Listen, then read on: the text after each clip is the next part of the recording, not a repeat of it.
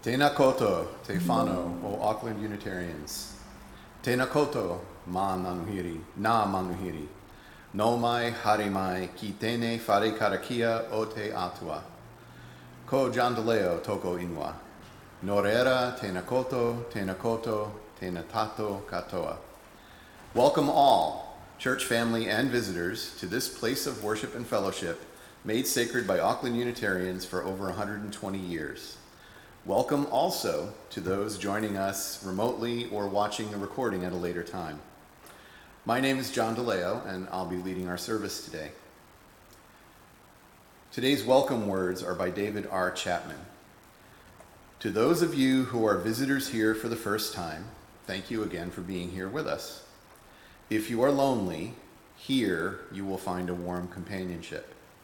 Here in this sanctuary of hope, you can find a new seat at the table of life and feast yourself on love and fellowship, and you will not hunger for the touch of a human hand or an embrace of your searching spirit.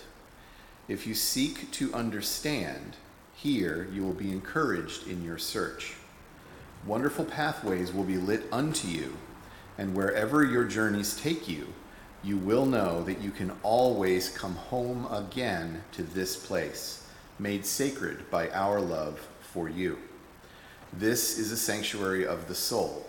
There are no boundaries in this cathedral of hope.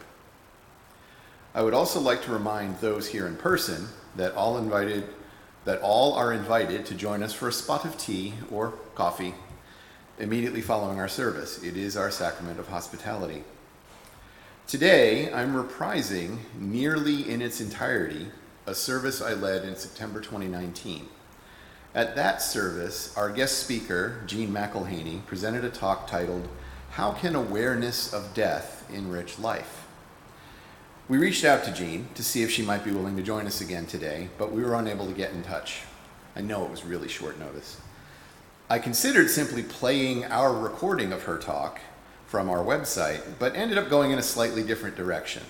I'll be playing a recorded TED Talk from 2016 on a similar topic. The opening words I've chosen today are by Clark Dewey Wells. Spirit of life and hope, we turn our minds and hearts again toward Thee. Awaken us again to the mysteries that humble us, the realities that orient us, the truths that judge and guide us, the beauty that informs and ravishes us, the love that nurtures us, the fellowship that sustains us, the creativity that heightens and deepens and reorders our living, that we may give ourselves in honesty and openness to the larger life before us.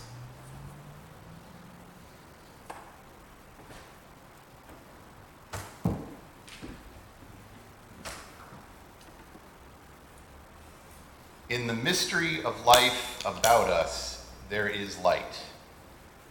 It gives us a place to be, to grow, to rejoice together. A candle, that's finicky. It opens the pathways to love. In this place of friendship, there is freedom.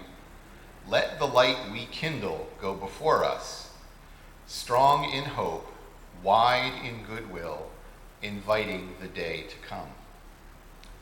If you wish, please join with me in reciting the covenant of our church. Love is the doctrine of this church. The quest for truth is the sacrament, and service is its prayer. To dwell together in peace, to seek knowledge in freedom, to serve humankind in fellowship, to the end that all souls shall grow in harmony, thus do we covenant with each other and with our God. At this time, we're going to play Spirit of Life. This recording is one of my go-tos, the one produced by GW Vibes, an a cappella group comprised of students at the George Washington University in Washington, D.C. And our Zoom host will be sharing the video. shortly. When I led the service in 2019, Time for All Ages was a regular part of our services. We had all the children in the church come up to the front. The service leader would read them a story.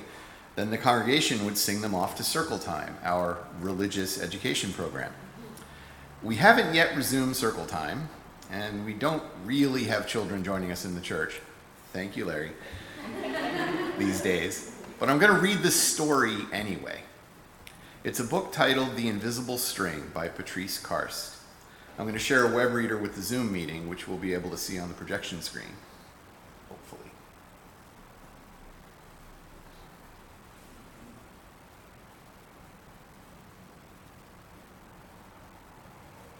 As I noted earlier, in place of a guest speaker or my own fumbling attempt at speaking on the topic of grief and dying, we'll be watching a recorded video of a TED Talk. Lucy Kalanithi, a physician in the U.S., presented her talk, What Makes Life Worth Living in the Face of Death, at TEDMED in 2016.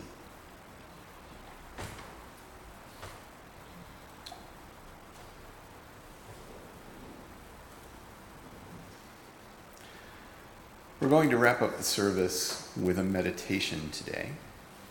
So I'm going to read a passage, and then we're going to keep silence for a bit while Frank plays us some lovely music, and then we'll proceed to close our service. The words for this meditation are by Helen Lutton Cohen. Each moment of our living brings us closer to our dying. Young or old, the knowledge of life's end is with us, growing more real, more familiar through the experiences of time and of loss.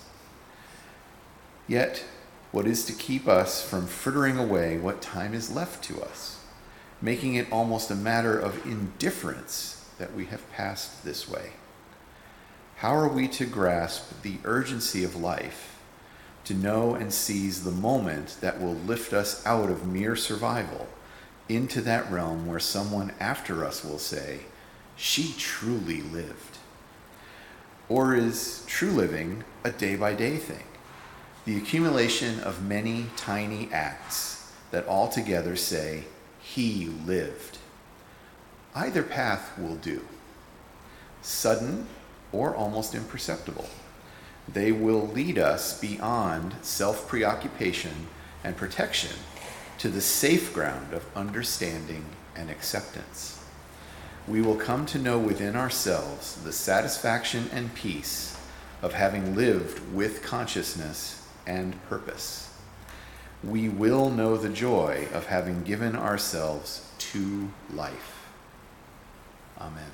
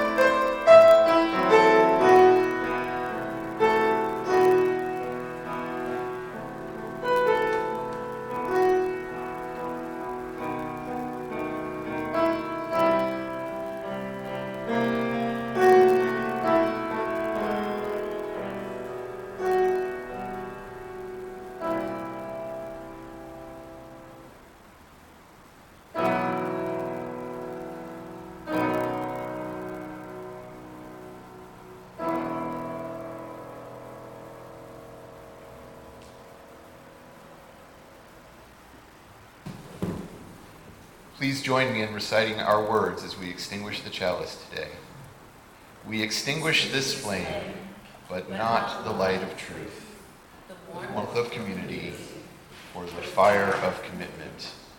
These we carry in our hearts until we are together again.